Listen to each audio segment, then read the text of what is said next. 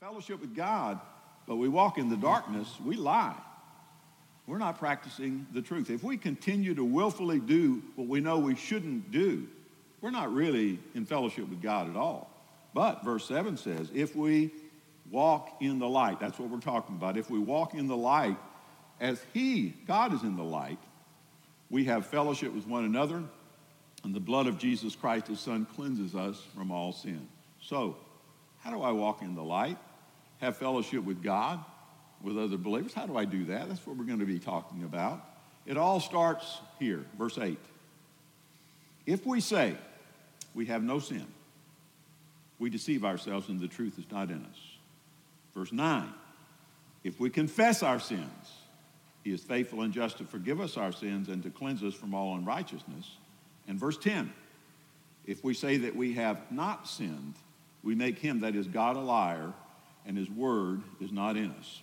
John compares our relationship with God to walking in the light, the intimacy that we should have, not just about being saved and going to heaven, but the intimate walk that we should have with God.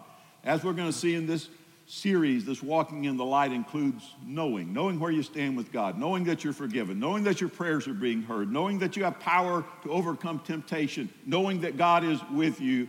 That's what happens when you walk in the light. So let's begin by examining how can I consistently start walking in the light.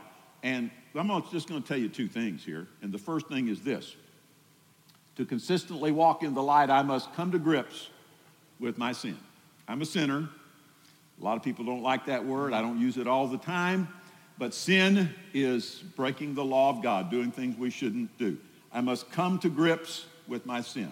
There's an old joke about a children's Sunday school teacher. So at church, and there's little kids, and they're being taught a lesson, and the teacher says, kids, what must we first do, or do first, in order to be forgiven of sin? The little boy raised his hands. He said, well, first you have to sin. And that's true. And we're pretty good at that. First, you have to sin. We're pretty good at sinning. Secondly, you have to acknowledge, you have to admit that you've sinned. You have to face it. We're really not as good at that part. Now, if I was to ask who in this room is perfect, I don't think any one of you would raise your hand. You'd all say, nope, I'm not perfect. But when we begin talking about the specifics of our sins, all of a sudden there's all these extenuating circumstances, you know. I know I'm not perfect, but, you know, what I do is pretty understandable. There's extenuating circumstances. I lost my temper, but it really wasn't my fault. You know, I wasn't wrong in that. You made me do it, or I'm under a lot of stress at work, or I haven't been feeling well recently, or you really got what you deserved. I mean, I'm sorry I did it exactly that way, but you got what you deserved. That attitude prevents us from experiencing God's forgiveness. That attitude prevents us from having an intimate relationship with the Father in heaven. Fact is, the entire world is falling apart because nobody wants to admit they're wrong about anything. It's always somebody else's fault. But by asking God to forgive you, you're willing to own your little part of the mess, and it puts you in a good relationship with God. This is where walking in the light begins. So those three verses at the end of chapter 1 are pretty important. 1 John chapter 1, verse 8 says this. If we say, or if we claim we have no sin, there's no sin in me, we deceive ourselves and the truth is not in us. This speaks about our sinful nature in general.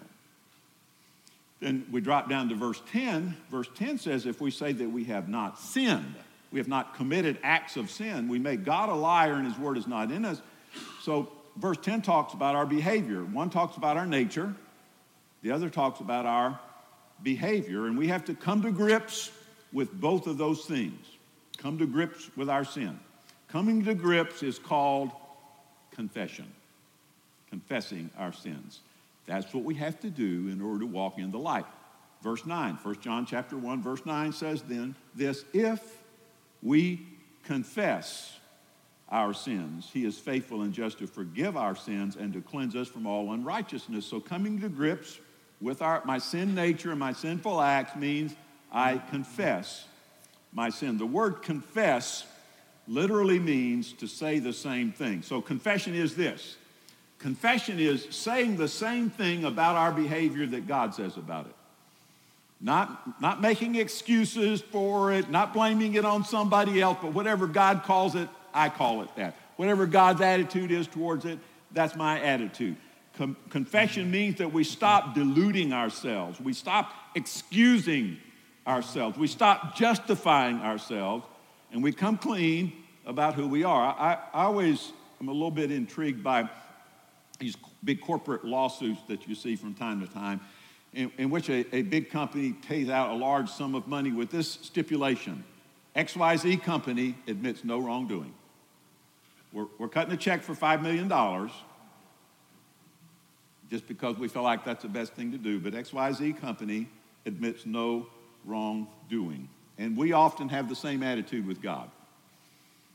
You know, we say to God, look, I'll pray certain prayers, and I'll sing the songs, and I'll show up on Sunday, and I'll do my best to be good. I don't intend to be admitting any sin. There's no way you're going to get me to admit that I'm at least as good as the rest of these people are around here, or a little bit better than most of them. There's no way you're going to get me to admit that my wife isn't mostly responsible for the stuff that goes on in my life. There's no way you're going to get me to admit that yeah, maybe I might have shortchanged my boss or manipulate people or lie or whatever. That attitude is this. You know what that attitude is like? I'll pay the fine, but I'm not admitting any wrongdoing. I'll try to do all the good stuff, but I'm not going to admit that I'm wrong because there are extenuating circumstances that keeps us outside of that dynamic, intimate fellowship with God. If you want to walk in the light, and if I want to, we have to take a good long look at ourselves. We have to see ourselves the same way God sees us. We have to come to grips with who we are and what we've done. We have to confess that to Him. We have to agree with Him, not making any excuses, God, I wouldn't have done it if this, or if that person hadn't been around, or this or that or something else. Now just let all that go, and you just go to God. It's my fault. I did it. I confess it to you. And you know what happens next? What happens next is this. I can rely on God to cleanse me. You know, first of all, I come to grips with my sin, and then I can rely on, God's going to do His part. I can rely on God to cleanse me. Back to verse 9, 1 John chapter 1, verse 9. If we confess our sins, don't try to make excuses and hide them or cover them up. If we confess our sins, He, God, is faithful and just to forgive us our sins and to cleanse us from all unrighteousness. Who deserves forgiveness? Not me. Not you. But the good news is that forgiveness is never given on the basis of who deserves it. It's given on the basis of God's faithfulness. He is faithful and just to forgive us, right?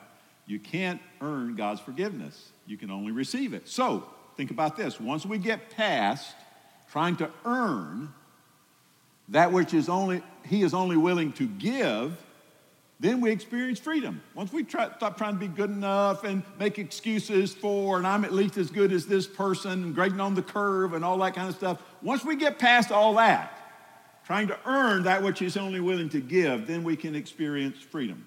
Many Christians doubt that they're forgiven because they're not sure they did a good enough job. They worked hard enough at repenting, you know. Did I convince God that I was really sorry? Did I cry loud enough? Did I feel guilty enough? Did I confess earnestly enough? Did I earn God's forgiveness? No. No, you didn't. No, you can't. No, you don't deserve God's forgiveness, but you can have it because God is faithful. God said He would forgive you, and that's the guarantee you need. We didn't read anything in 1 John chapter 2, but I'm going to read you a couple of verses. 1 John chapter 2, verse 2 says this. Hardest word in the book of 1 John. And He Himself, Jesus, is the propitiation. Isn't that a wonderful word? It means the atoning sacrifice. It means what takes care of, what pays the price of, what covers over. He Himself is the propitiation for our sins, and not for ours only, but also for the whole world. When Jesus died on the cross, it took care of everything. It was enough to pay for your salvation, for your forgiveness, for your sins past, present, and future. You don't have to earn it. You can only receive it. It's not just for you, it's for the whole world. This is where people stumble. We struggle with this. We say, if forgiveness is freely given, and all I have to do is ask, what's to prevent me from sinning over and over and over again with wild abandon? And I just go back, sorry, God. Sorry. What's to prevent me from that? Let me mention a couple of things. First of all, the consequences should be enough to prevent you from doing stuff like that. There are consequences for doing wrong things. What at first seems to be an indulgence in pleasure becomes an inescapable prison. We decide, I know this is probably wrong, but it's just my little thing and not going to hurt anything. We don't control it for very long. Pretty quick, it controls us. Ask someone who has sinned with abandon how it worked for them. And I'm not just talking about alcohol, drugs, and illicit sex. I'm talking about all the things that we just get a little bit of pleasure out of: feeling sorry for myself, gossiping, lying. Think about all those things that we might do with abandon. Take a look at those who gossip and see what kind of price they pay. Take a look at those who thought they could indulge their temper and just get mad whenever they felt like it, and see what they face. So there are consequences, and the consequences should be enough to prevent you from sinning with abandon, but there's something bigger than that. And this is the second thing, and it's actually a consequence, but it's so big that it has to be mentioned separately. The second, deeper reason why we don't indulge sin is because it breaks our fellowship with God. And you may think that's not a big deal, but it is the biggest deal on the planet. It breaks our fellowship with God. Walking in the light, walking in close connection with God is such a great experience that the so-called pleasures of the world just pale in comparison. Sin isn't worth the price you have to pay. Let's give an example of that. Let's say a person loves to gossip. That is, just tell stuff about people for the pleasure of passing it along, whether it's true or whether it's not true. Let's say this person gets certain pleasure when he hears something bad about somebody. Gets even greater pleasure when he gets a chance to pass that along. By the way, the sin of gossip is put on the same level with murder and sexual sins and so forth in Scripture. So day after day, this guy who's, he's kind of proud of himself. He's a spiritual guy. He looks really spiritual when he shows up for church on Sunday. Day after day, this guy looks for bad things or looks for stuff he can pass along, juicy little tidbits he can pass along. Day after day, he takes secret pleasure in the misfortune of other people. Day after day, little by little, the light fades from his existence. He loses the joy of his fellowship with Jesus. He loses the joy of his fellowship with others because people don't want to be around him anymore. People don't trust him. He tells stuff. People don't like him because he thinks he knows more than anybody else does. He breaks hearts and ruins lives with his careless words. His prayers become powerless. He doesn't get answers anymore. He lacks the wisdom to make good decisions, so he's getting himself in trouble in other places. He becomes bitter because he sees Christianity working for others, but it doesn't seem to be working for him. That's what happens when we decide that we're just going, this is my little thing here and nobody knows about it, I'm just going to do it. If this guy asks forgiveness, will God forgive him? Absolutely. Absolutely will. If he goes out and gossips again the very next day, will God still forgive him? Absolutely. Sure will. But if he does it again and again and again and again and he keeps going back to God, will God forgive him? Yes. But isn't he getting away with something when he does that? No. He's miserable. His life is meaningless. That's not beating the system. That's getting beat up. We look at it as getting away, but you're not getting away with anything. What you're doing is losing the real joy of life. Compare that guy with the person whose sole desire is to live in the light of God's truth. He struggles. We all struggle with sin from time to time. It breaks his heart whenever he falls into sin. He wants to get rid of the sin in his life because he understands that sin can only destroy. It destroys his fellowship with God. It destroys his relationship with other people. And for him, sin is not a question of, I can get away with this because God will forgive me. It's a matter of, I don't want to do anything to do with it because I want to be closer to God, and I want to be closer to the people that are important in my life. And so he spends his life in the light. He has a good relationship with God and with his Christian friends. He has a dynamic devotional life. When he sits down to read God's word and pray and talk to God, it means something. He sees prayers answered on a consistent basis. He receives direction from God and wisdom to make important decisions. He's accomplishing something with his life. He lives in the light. That's the difference. That's the difference between indulging sin and saying, well, I can just ask God to forgive me. This is what God wants for us. His whole purpose in fixing the sin problem was not so we could beat the system. It wasn't so we could just keep going back over and over again, but so that we could live in fellowship with him. That's why God forgives our sin, so we can live in fellowship, walk in the light with him. Now, God will forgive you, and many times you need to be forgiven. You don't have to worry about that. Well, I got that's 15 times a day, so I guess God is just going to give up on me. No, God will forgive you as many times as you need to be forgiven, because his ultimate goal is that you become so at home in the light of his love that sin loses its appeal to you. He's always there for you. 1 John chapter 2, verse 1 says this, my little children. Remember, John's an old man. He's in his 90s. Everybody else is a little child, him by this time. My little children, these things I write to you so that you may not sin. So I don't want you to sin at all. And if anyone sins, we have an advocate with the Father, Jesus Christ the righteous. We have somebody in heaven that speaks on our behalf if we sin, an advocate, and it's Jesus. Let me give you the truth about forgiveness. The truth about forgiveness is that God forgives us totally, completely, and without reservation. I don't know, maybe totally and completely, maybe that's redundant, but if there's a good place to be redundant, it's right here. The truth about forgiveness is that God forgives us totally, completely, and without reservation. His goal is that you learn to walk in the light and to become like him in the process. Now, the problem of sin, past, present, and future, has been solved by the atoning sacrifice of Jesus Christ, not only for your sins, but for the sins of the whole world. God will forgive you as many times as is necessary, because his goal for you goes way beyond wiping the slate clean. It's way beyond Etch-a-Sketch. He wants you to learn to walk in the light.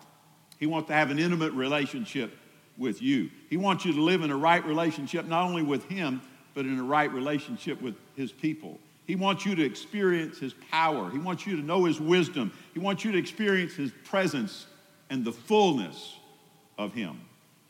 Once you become accustomed to living in the light, it'll no longer be a question of how much can I get away with. That's kid stuff. How much can I get away with? It becomes a question of how much sin can I get rid of? How can I get closer to God and to the people that I love? That's because nothing in the world compares with the brilliance of walking in the light of God. And here's what I just read to you. The truth about forgiveness is that God forgives us totally, completely, without reservation. Let's pray. Father, thank you for loving us so much that you sent Jesus to die on the cross for our sins. We don't understand all the dynamics of that all the time, but we know that we need to be forgiven. And we know what it's like to indulge ourselves and get ourselves into even deeper trouble. And we thank you that you know that, you care about that. And so I ask you now to draw us to you and give us the wisdom and the grace that we need to completely commit ourselves to you and to confess our sin. In Jesus' name, amen.